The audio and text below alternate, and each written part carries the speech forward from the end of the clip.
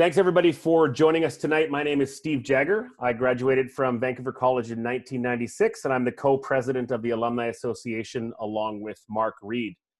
The Vancouver College Alumni Association is a member-driven organization aimed at bringing all alumni together. We run a whole bunch of events, the annual alumni golf tournament, there's an Irish Christmas lunch, the hockey game, fishing derby, basketball. There's lots of events. Anybody that's been watching this webinar series knows everything has been canceled for 2020 due to COVID. And instead of not doing anything, we decided to move forward with a webinar series as a way to interact with alumni from around the world in different industries and connect with them to learn a little bit more about who they are and what they are working on. Before I introduce our guests, a couple housekeeping items. If you're on Facebook, you can ask questions in the comments. If you're on Zoom, you can ask questions in the chat, and I can ask those questions for you to our guests. A bit of a special announcement. The Mahoney's, Pat Mahoney, who owns Uno Gelato, has put together a bit of a program for us. Starting August 1st, any Uno Gelato bought on the Uno Gelato website and shipped to wherever you live in British Columbia, or wherever they serve it. Actually, I think it's British Columbia. I think Lower Mainland and the Okanagan area. $1 of every pint will go to the Vancouver College Alumni Association to support the alumni-owned restaurants that we have been supporting through this webinar series. So that program will start August 1st. You can go to unogelato.com and their shop is online and you can make your purchase. And like I said, August 1st, $1 from every pint ordered online goes to the VC Alumni Association. So let's get started. I want to introduce our guests. Today we have Prabhjeet Bal, who graduated in 1996, is the CEO and COO of Lotus Terminal Group of Companies, taking over from his father, the founder. His brother Ricky is also joining us, graduated from Vancouver College in 2006, is the in-house counsel and part of the operations team at the Lotus Group of Companies. Lotus Terminals is one of the largest cross-dock freight logistics and trucking companies in Greater Vancouver. So thanks, guys. Thanks for joining us, and welcome to this webinar. Yeah, happy to be here. Hello, yeah. So I've got lots of questions. We can get into them in a minute. I have no idea what cross-dock means, but maybe we can start at the beginning and get a quick update about you guys and why did you how'd you get out of Vancouver College? Why did your parents choose to enroll you there? What was the start? What years did you come? Well, I came in grade 8, and quite honestly, I didn't even know about Vancouver College till grade 7. I went to St. Joseph's Elementary School with Jan Prezo, Rafi Orlova, Francis L. Cruz. We were there. We went to VC for a basketball game. And it was an awesome school. And the other guys, they're like, this is amazing. This is where we're coming, grade 8. I'm like, well, if you guys are going, that's where I'd like to go too. And that's how I ended up there. Pretty much, yeah. And what grade, sorry? Grade 8. Grade 8. And then Ricky, how'd you end up there? Following your brother's footsteps? Exactly it, yeah. Obviously, VC's got big sports programs. They got all their gear. Prab was always wearing it and telling me how I didn't have any of it.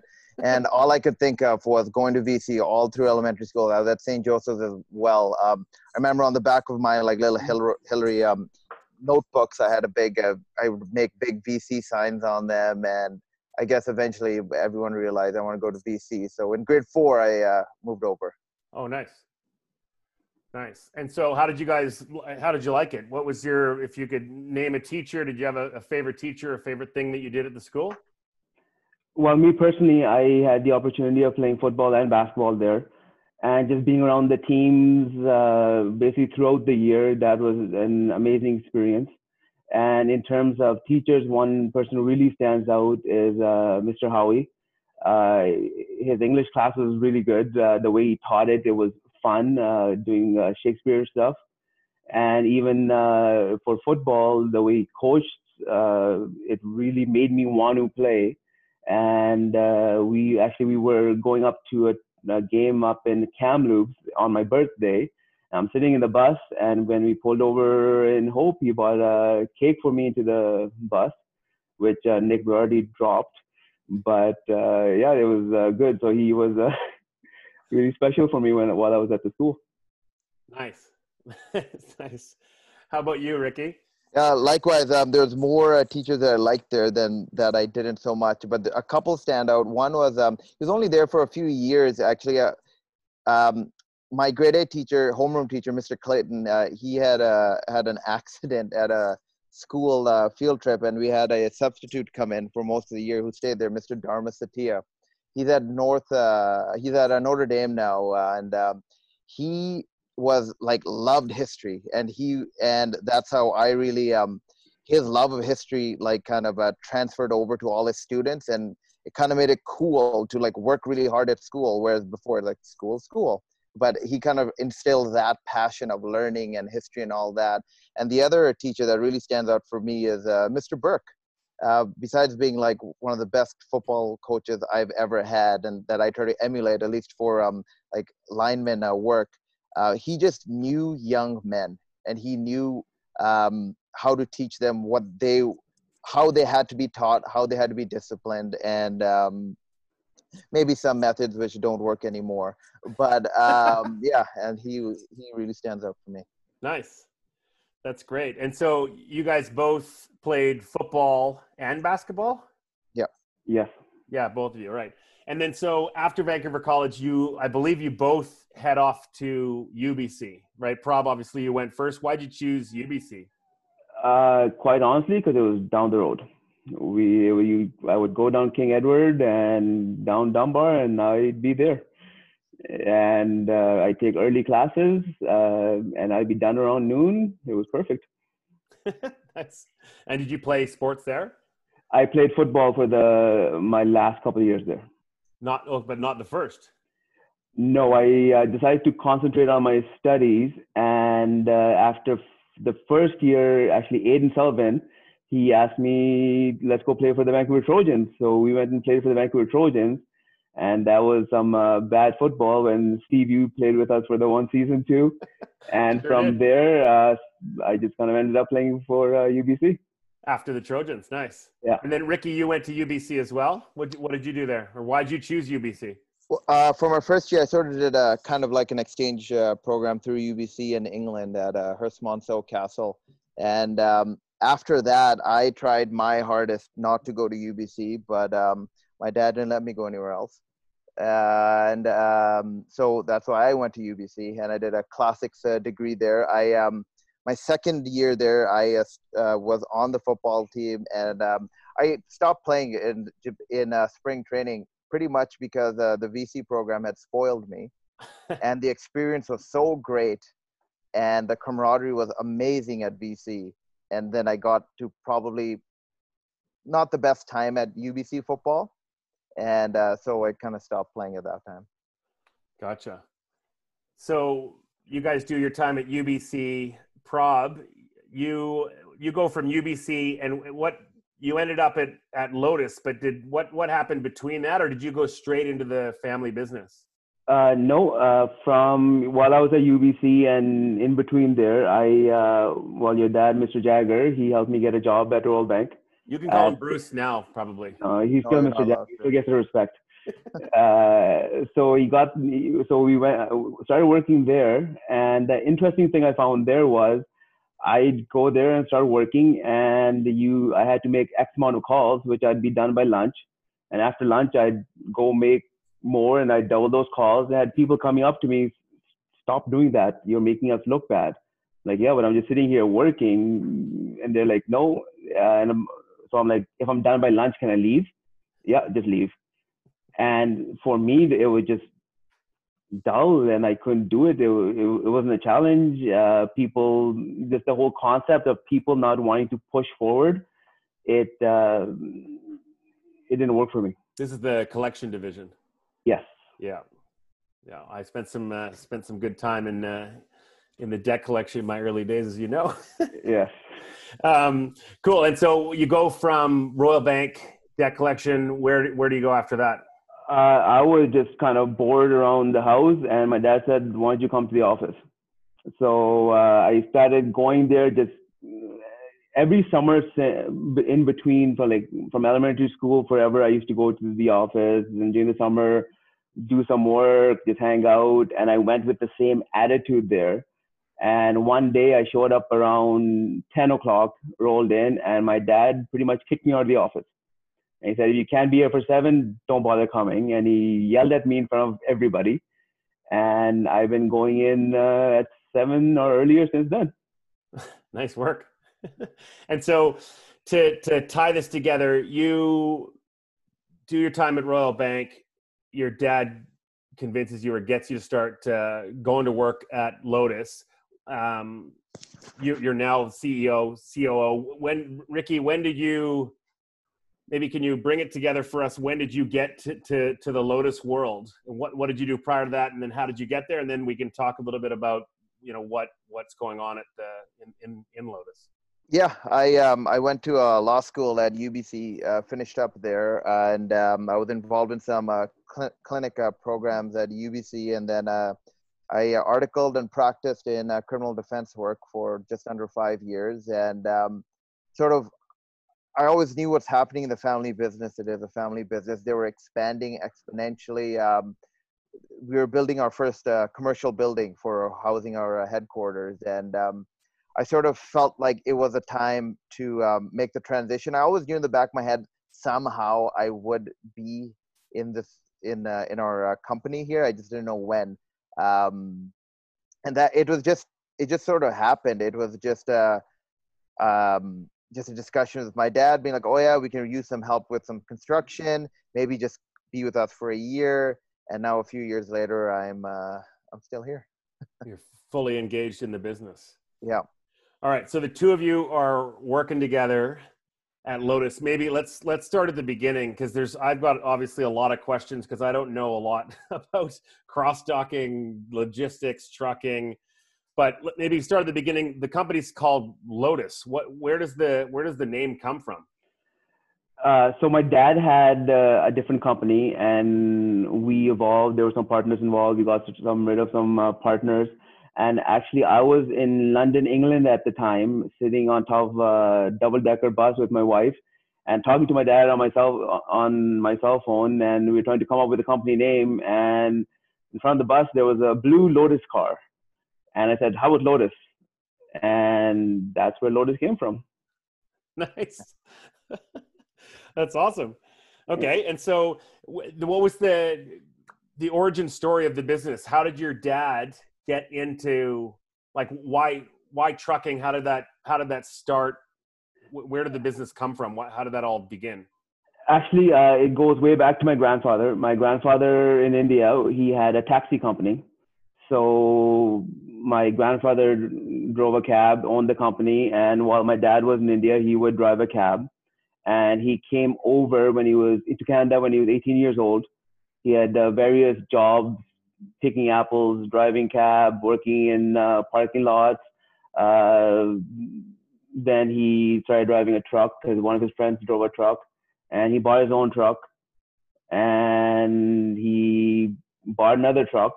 And then time came, he had enough work to get a third truck, and he had to come into the office a little bit. So he formed the company. And basically it was one man, one truck, and we've been working since.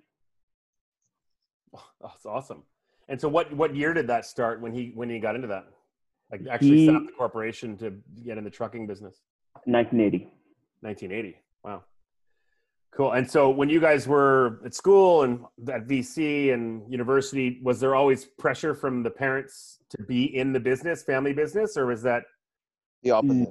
No, opposite. It was, my mom said, don't go near trucking. Even when I would go there in the summer, she would, nope, don't go there. Even my dad didn't want me around trucking.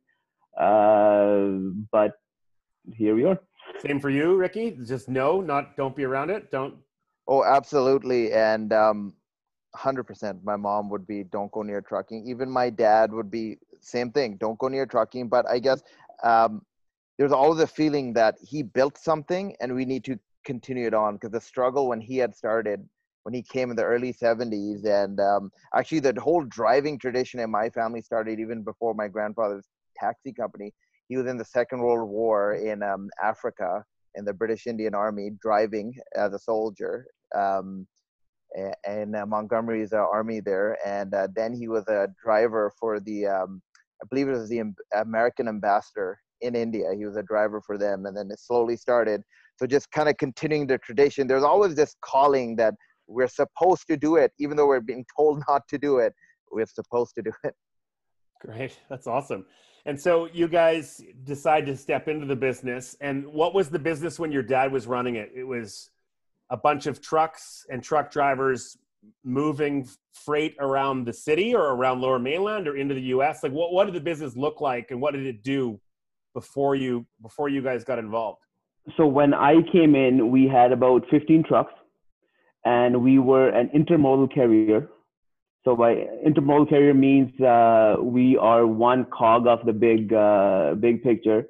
So containers arrive by train. We pick them up by train, take them to destination, or we load here, put them on the train, then the train takes them somewhere out east. Another trucking company grabs it from there. So we were an intermodal company servicing the Lower Mainland and working off the Seattle ramps up as well, coming into the Lower Mainland.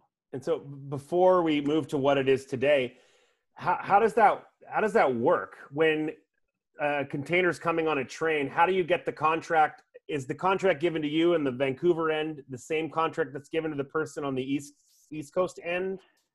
Like how does it? Do you fight for the deal? How does that all play out? So there are something called intermodal marketing companies. Basically, they're people sitting in offices throughout mostly the U.S. and they're the ones with the railroad contracts, and they're the ones who hire us.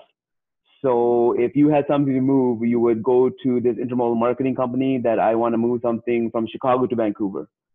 They would hire the carrier in Chicago to take it to the rail there. They would hire the rail, pay for the rail to get it up here, and then hire us to deliver it on this side. And in terms of, there's a lot of competition where we're submitting rates yearly to our various customers, and every year we try to win the business. And so that intermodal company, if someone's trying to move product from A to B, that intermodal company deals with, they negotiate, they get it from A to B and they just figure it out from trucks to trains to whatever. They just make it all happen. Correct. Like cobble together all the different contracts to make it all work. Yes. Gotcha. And so when you guys got into the business, that's what Lotus was. And then what is it now? I'll let Ricky. Well, before sort of I got involved, Prab expanded the 15 trucks to about, I would say, just under 100 trucks, and with a couple hundred trailers and whatnot. So it exponential growth, and then there's sort of a ceiling in this type of business. And when I came, I was involved in the construction of our office and our terminal there.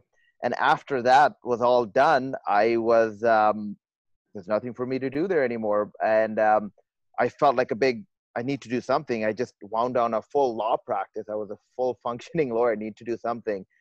I can't do office work. I was a criminal defense lawyer. I was never in my office. I can't sit down. Even right now is pretty tough. And growing up, when I used to go to the office every single weekend with my dad, and I would be in the yard or be in the truck shop. And I just love machines. And so this sort of evolved into, we're calling it cross-dock, but it's mostly freight handling, a freight handling business. So what we started to do was freight like if let's say a large CNC machine comes from China. What's a CNC machine? A machine that works on metal, for example, like that bends metal or anything, just a big widget. Okay. 1,000 pounds, whatever it is. It comes from overseas and it needs to get to Ontario. It comes to the Vancouver ports and it comes in a type of trailer which is meant for a ship. That needs to then be picked up, brought somewhere, and the actual machine then needs to be picked up and put on a type of trailer that can be taken to Ontario, an over-the-road trailer. So you need forklifts or whatever it is to do that. We started getting into that business, and I been driving a forklift since probably too young, 4 years old. And we got into the freight handling business. We just had a small forklift. We can pick up a couple thousand pounds. So let's say a pallet of paper gloves or paper bags comes. We take them out of an ocean container, put them into an over-the-road container. And that sort of morphed into a freight logistics business. Well, customers are asking us, can you take it all the way to Ontario? On our own assets, on our own trucks, they stay in the lower mainland, BC and Washington, a little bit into Tacoma, Portland, Oregon. And so then we start becoming the middleman and hiring those type of trucking companies to take it from our warehouse and take it the final mile from Vancouver to Ontario. So that sort of started developing. It was just sort of, I was doing, like with Prabs and everyone's help, I was doing sales, operations, invoicing. Again, I'm on a computer, but whatever. And that started to expand. We started getting bigger lifting equipment. We can start doing 30, 40, 50,000 pounds. So from a simple couple thousand pound pallet, now we can almost lift anything at our terminal. And we've got right now it's about a 10-person staff. We've been at it for about 2 years. We've got staff of 10. And basically when something comes anywhere in North America, if it needs to move from Florida to Alaska, we can handle it. If there's a 75,000 pound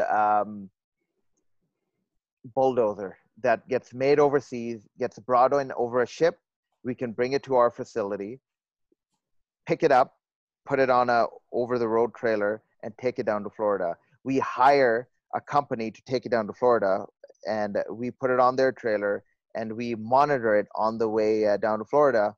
And so we've sort of become this freight logistics, freight management company, a freight handling company, and Crossdock is a part of freight handling. That's interesting. And so this massive, whatever it is, bulldozer comes in on a ship. The cross-dock part is when you're taking it out of whatever it was in the ship and transferring. That's the cross-dock piece of the deal.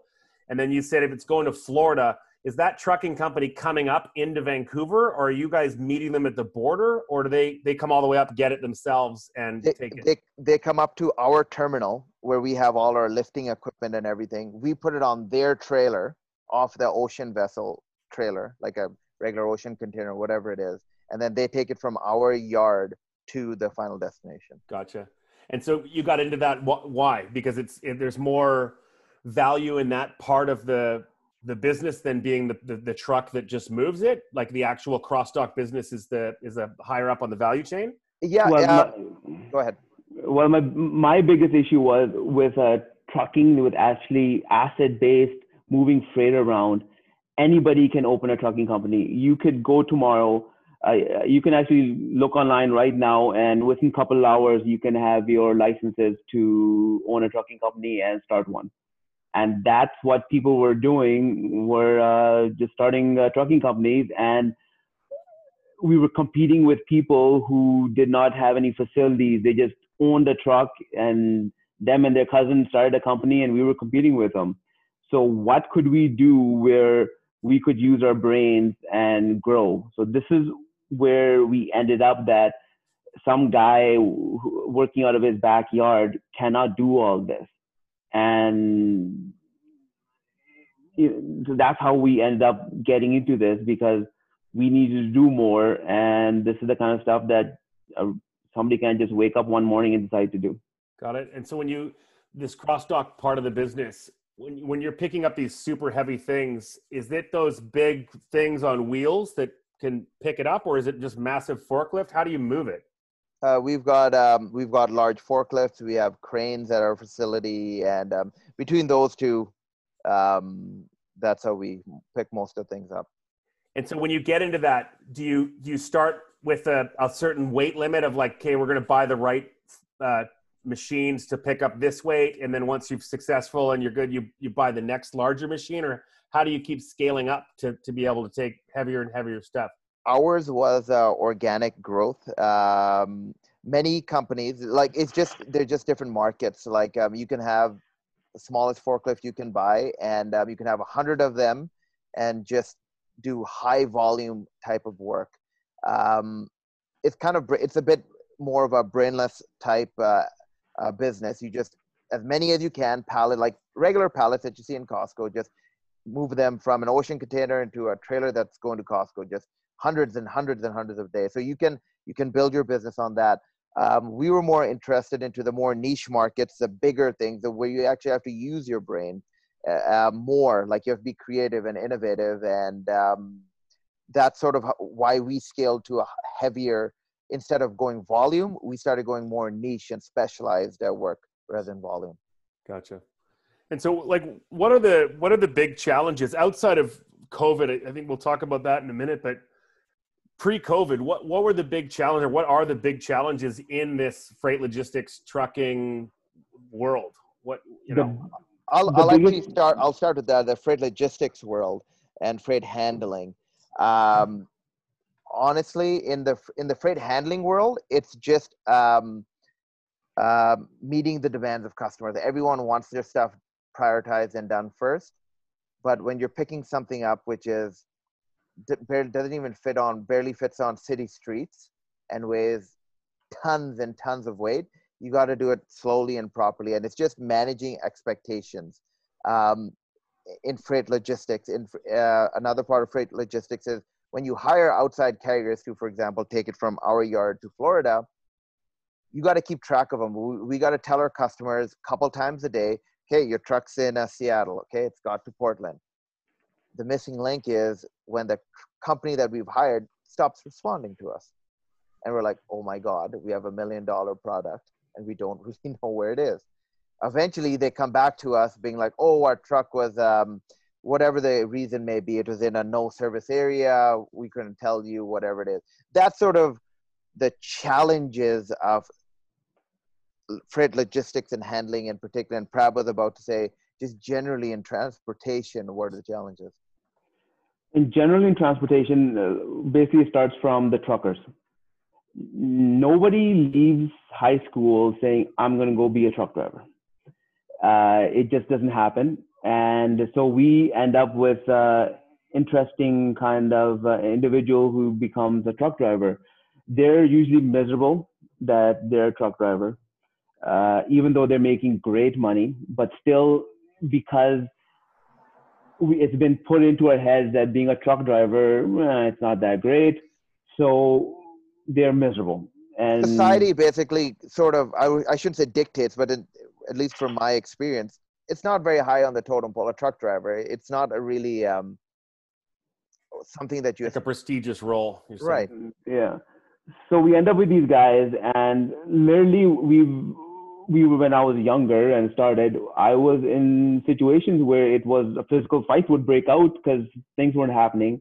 And even as recent as a couple of years ago, I let one of the truck drivers go, and he brought 2-3 guys into the office because he wanted to fight. And that's the kind of people we're dealing with, and it's not getting any better. That doesn't sound good. Yeah, and so I've got a couple of questions on this, but trucking's the largest employer, I believe, in the United States. Correct me if I'm wrong, but I think it's up there, or if not, number one. Is it not? Do you know?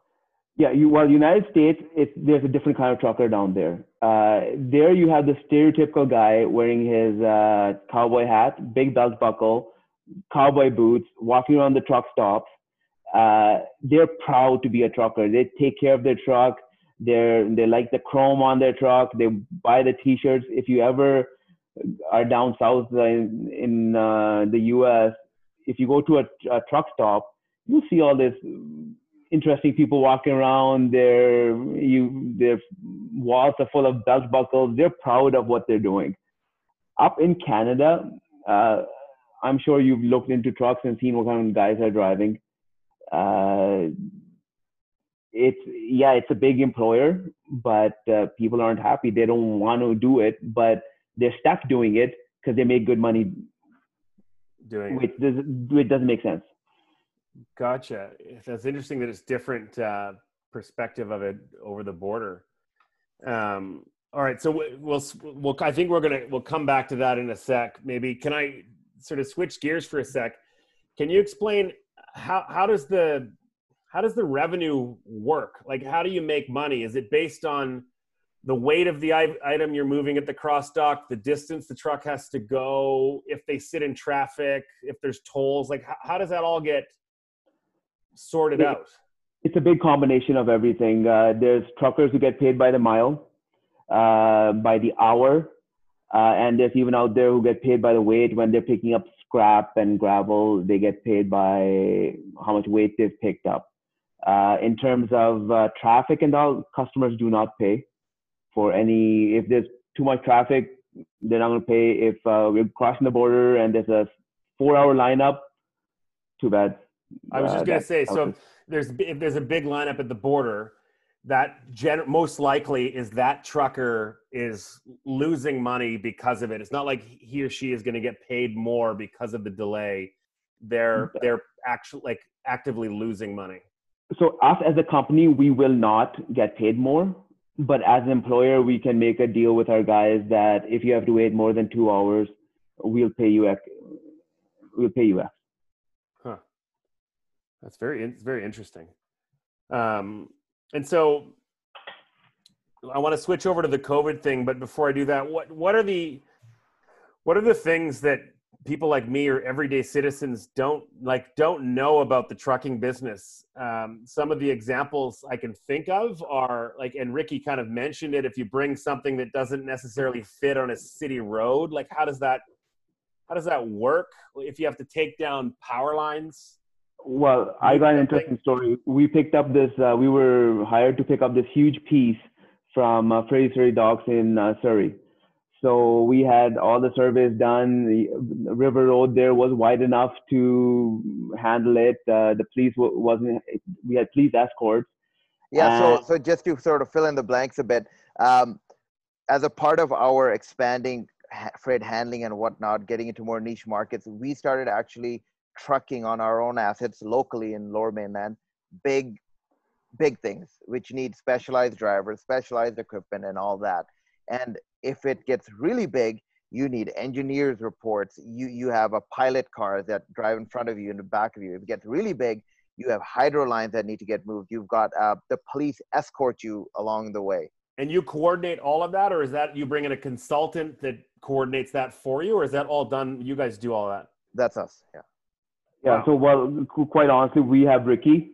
So Ricky can handle all that stuff because he's just not some guy out of school who joined trucking like me. He's actually a professional, so he can make all that happen for us. That's so, Rob. So if you're moving something massive and you think or you know that you have to move power lines, is someone literally driving the route in advance to figure out what lines where? And yeah, so they can give an accurate quote of like, all right, these 46 lines need to be moved. This bus cable needs to be moved. All that stuff happens in advance. That you add that into the quote and then send it off. Yeah, so we add that into a quote, we send it off, and we've hired professionals. So in this one scenario I was talking about, it was a huge piece. It was happening in the middle of the night, and I get a call about 2 a.m. from my driver that they measured River Road. And everything was great, except they didn't account for the bus stops. And the police escort with them. The physical metal shelter. The shelter. Yeah. So, and he said that the police officer is just waving me through. So, long story short, we went down River Road, knocking over every single bus stop in the way. But what could you do? This piece had to move, and we only had a certain amount of time. And so how does that work? Insurance picks up the slack, or? Yeah, we went after the surveyor and all that, and after the city, and actually nothing ever came of it. Just kind of for you. Somebody, I'm sure, had to build some bus stops. I'm sure. Awesome. So that's where Ricky's legal experience kicks in. Exactly. Nice. So I don't know about nice, but.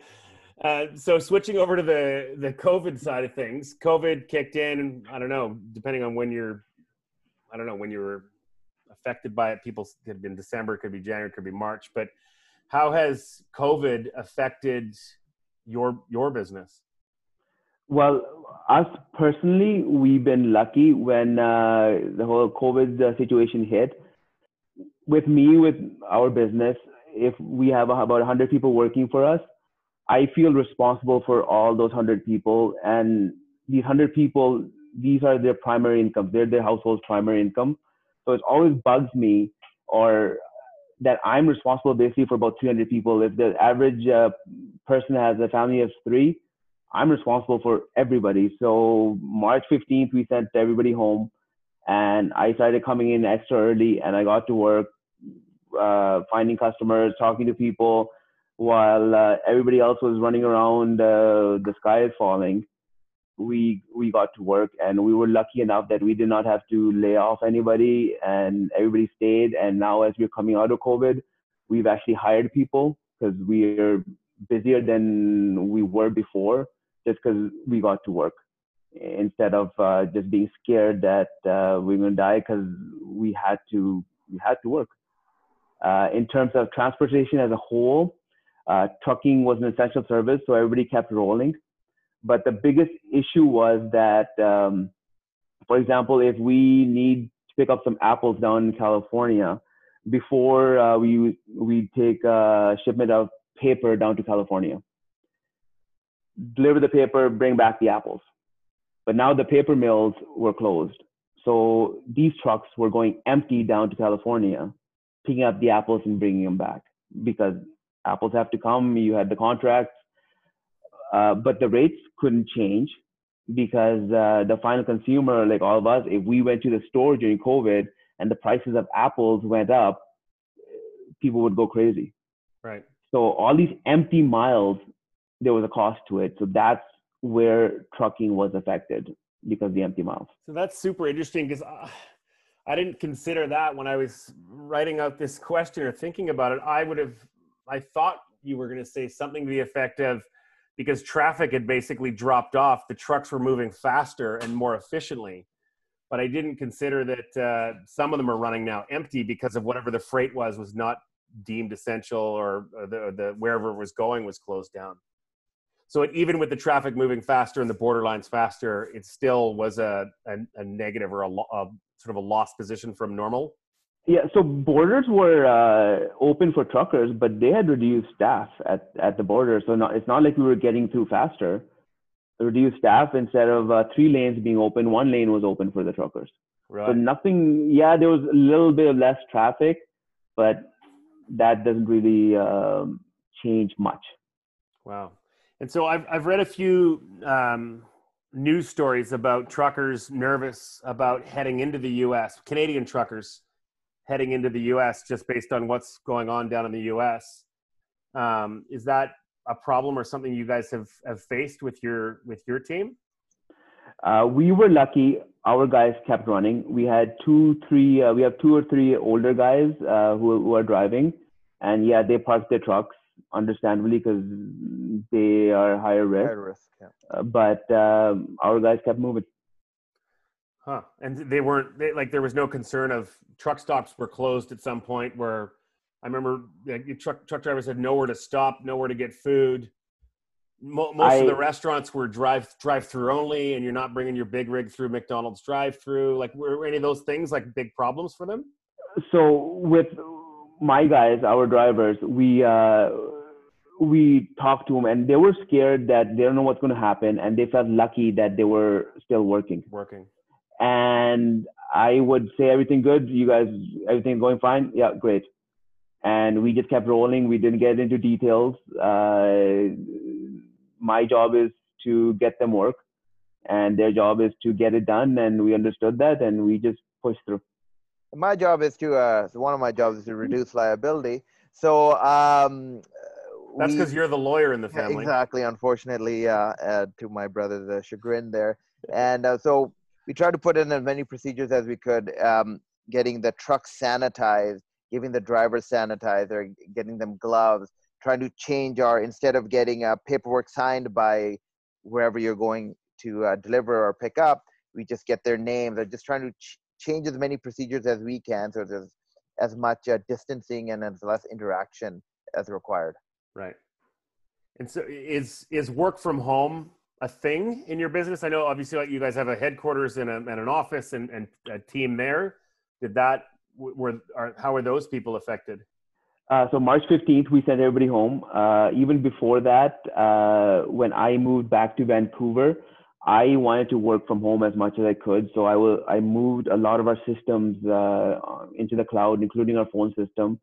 And so that day we decided to go home, we picked up our stuff, or the staff did, picked up their laptops, went home and started working right away. So we were fine.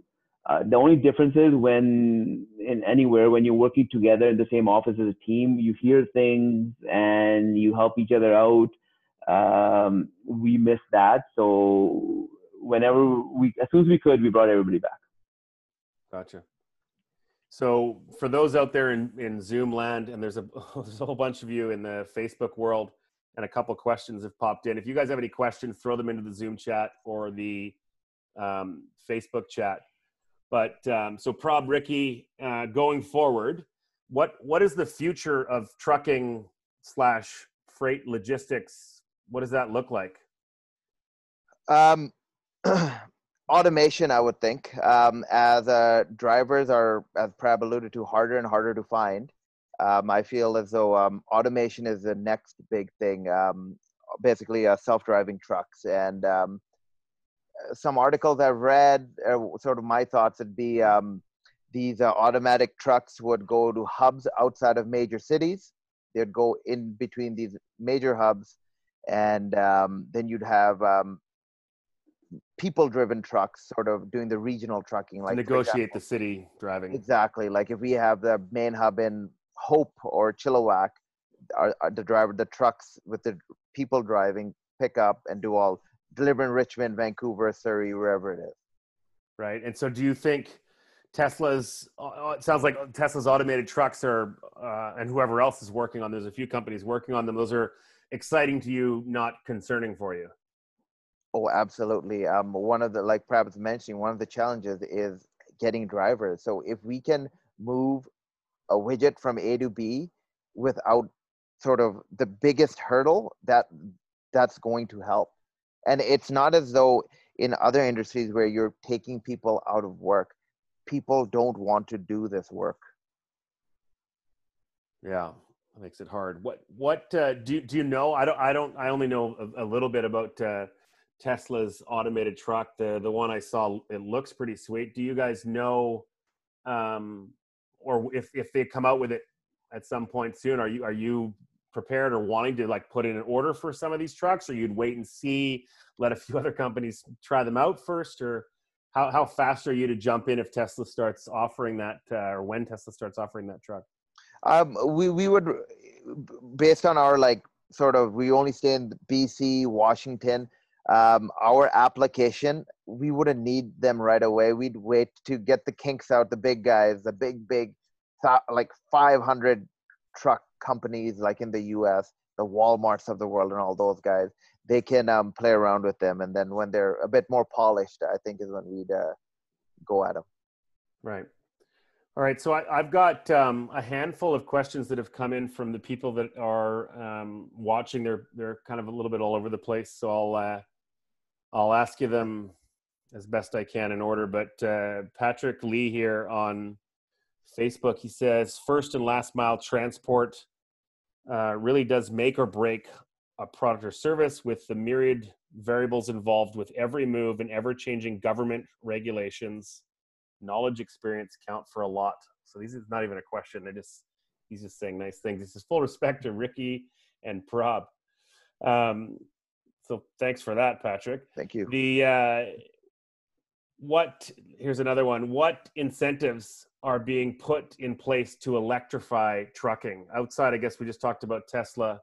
Do you guys know, are there other options out there? Nothing that has become made readily apparent to anyone. I personally really like the electric trucks because a brand new regular internal combustion truck is a very bad machine nowadays.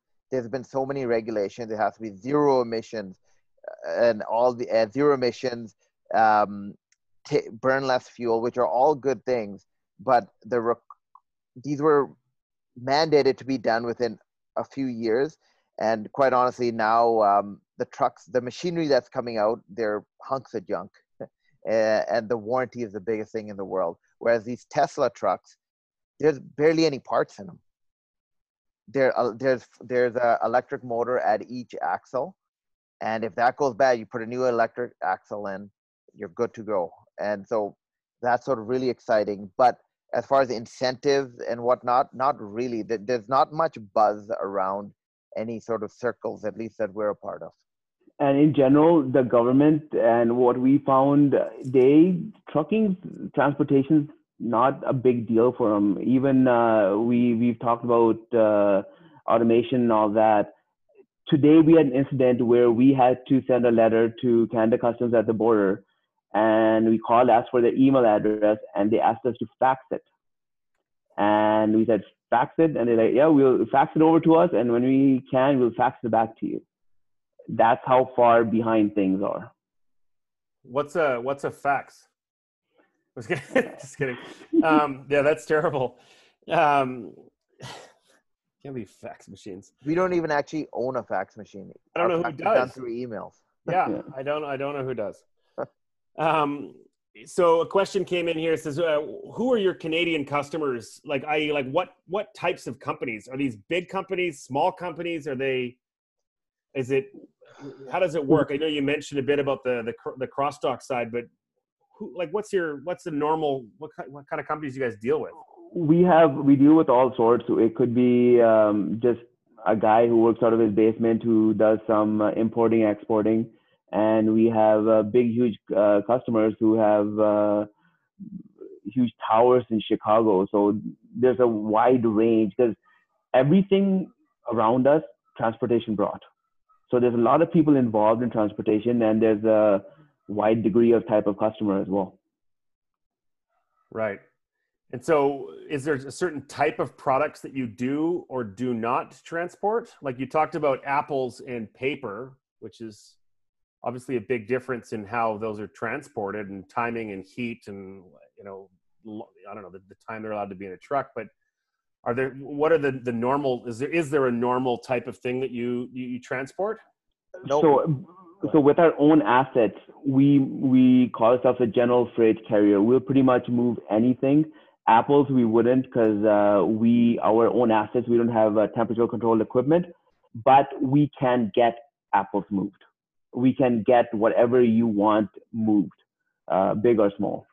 Basically, the only thing we don't really touch is like bulk aggregates, meaning like gravel and dirt and that type of stuff. It's probably the only, and personal effects. Besides that, we could move.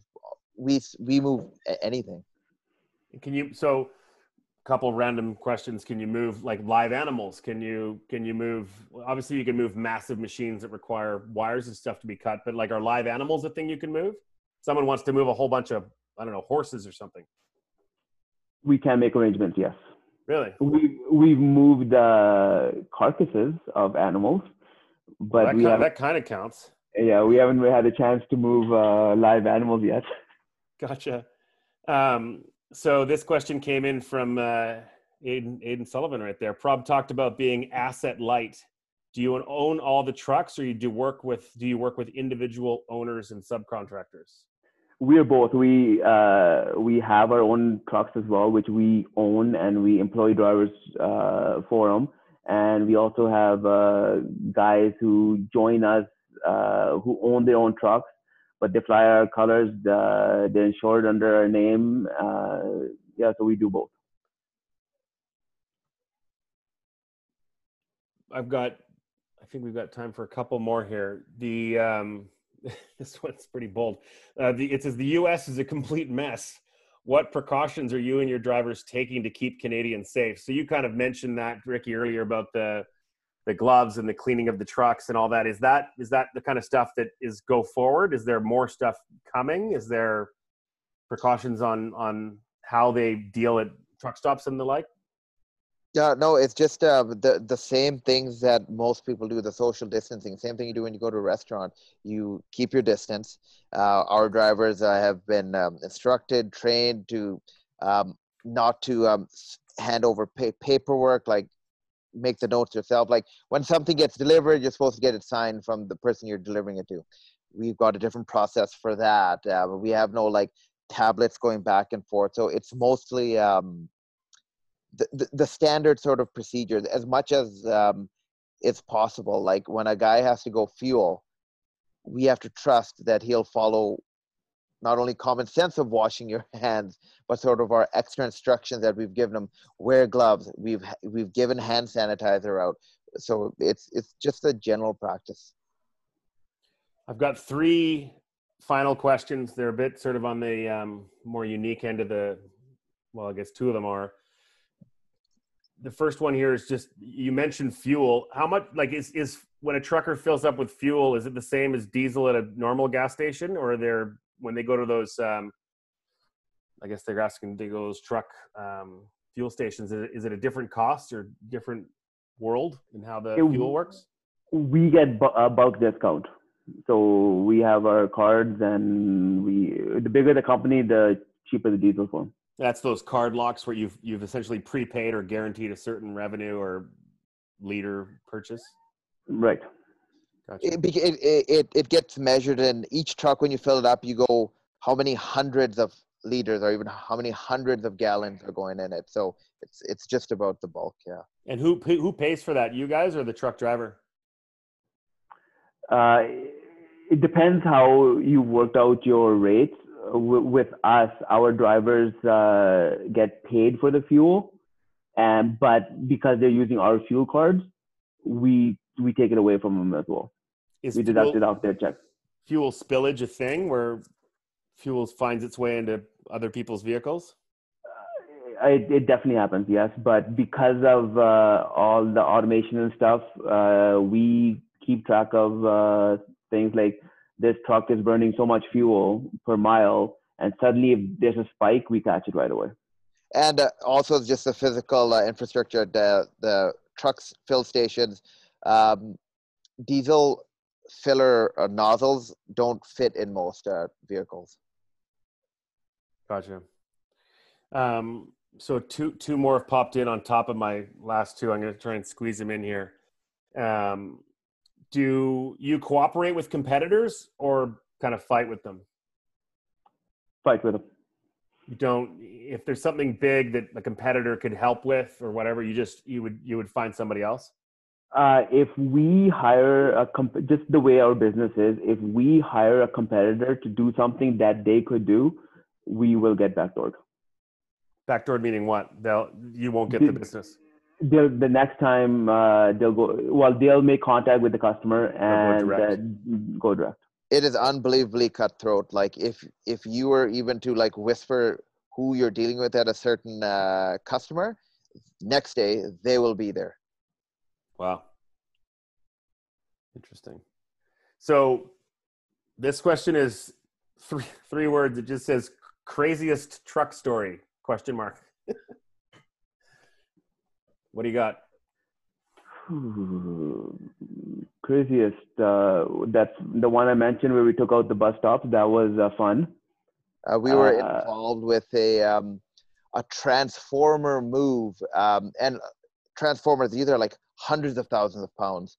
We haven't gotten up to that level, but I was involved in this move, and it had to go down boundary towards Marine Way. And a regular truck on the road, the total weight is probably just under 100,000 pounds.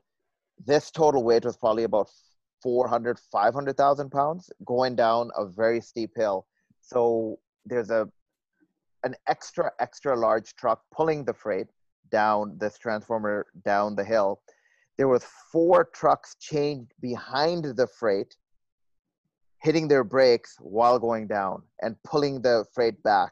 So you don't have 1 million tons going down a hill. That just sort of engineering sort of like trucking marvels. Yeah. All right. So final-ish question. I've stuck another one here, but this one came in earlier. Do truckers live in their trucks when they're on the move? Is that where they sleep? There's that bunk thing in the back. So it depends on the run they're doing. So our guys, they work in town. They go to Seattle, Portland. They make it back in time to go home. But guys who are running across Canada, yeah, they sleep in the truck. Wow. And I've never been inside of a big rig truck. Is it kind of set up like a motorhome? They've got, I don't know, water and bathroom and. Depends on if they're really into it. They've got like cooktops. Everyone has a fridge now. Not so much running water, but they've got like systems for water, air conditioned. I've seen fireplaces. Everyone's got a TV in it. It's sort of as creative and as much of the guy wants to do. But they have to watch it, not put too much in there because it'll add weight. And when you add weight, you burn more diesel, and you might not be able to pick up that extra amount of freight. Right. All right. So we're almost out of time here. Would you guys suggest people to get into the trucking business as a trucker, which I feel like I know the answer, and into the trucking business on your level of just owning the business and the freight logistics, all of that? Would you do it again? Do you think people should get into it? What do you think? If we can get a better quality of trucker, like a truck driver, this industry would be way better. And nobody wants to be a trucker because it's not prestigious, but we have guys who own 2-3 homes, own 2 Teslas, and they're doing well, and we see their paychecks. They're doing great. So being a trucker, it could be fun, especially a young guy coming out of school. You jump in a truck, you drive across North America, you see places you would not regularly see. It'd be fun. And in terms of what we do, it's tough because you need to trust a lot of people in your office. And like you mentioned before, everybody's looking to go out on their own. I've personally been lucky because I came in, my dad was running the company and I was the second guy, and Ricky came in, he's the third guy. And I think our success has come because there's 3 of us and we don't have to look over our backs. We trust each other and we're pushing forward together. And are you guys in it for the long haul, as they would say? Yeah, I'm not going anywhere. No, we'll see. I really enjoy sort of the freight handling, all the like picking, like I've got my crane operator's license. So I'm sort of like, I'm trying to be on the ground, not in my office as much as I can. So it just depends on how the market goes and whatever opportunities are out there. Awesome. This has been great, guys. Thank you. Thank you, Thanks, Steve. Rob and Ricky, for doing this. Thank you very much. If people wanted to contact you, how would they go about doing that? What would be the best way? What's the website address or? Website, lotusterminals.com. We're also on Facebook, and yeah, we're pretty easy to find. Just Google us. Or pop by a Vancouver College football game and show up at the hot dog stand that is the big Lotus Terminals truck. Yep. Yeah, we can do that. Yeah, whenever those games start again, hopefully soon. Yeah. Cool. Awesome. Thank you guys very much. Thanks everybody for joining us. We do these webinars every Wednesday, and they're on Zoom and on Facebook. Thank you very much and have a good night. Thanks very much. Thank you.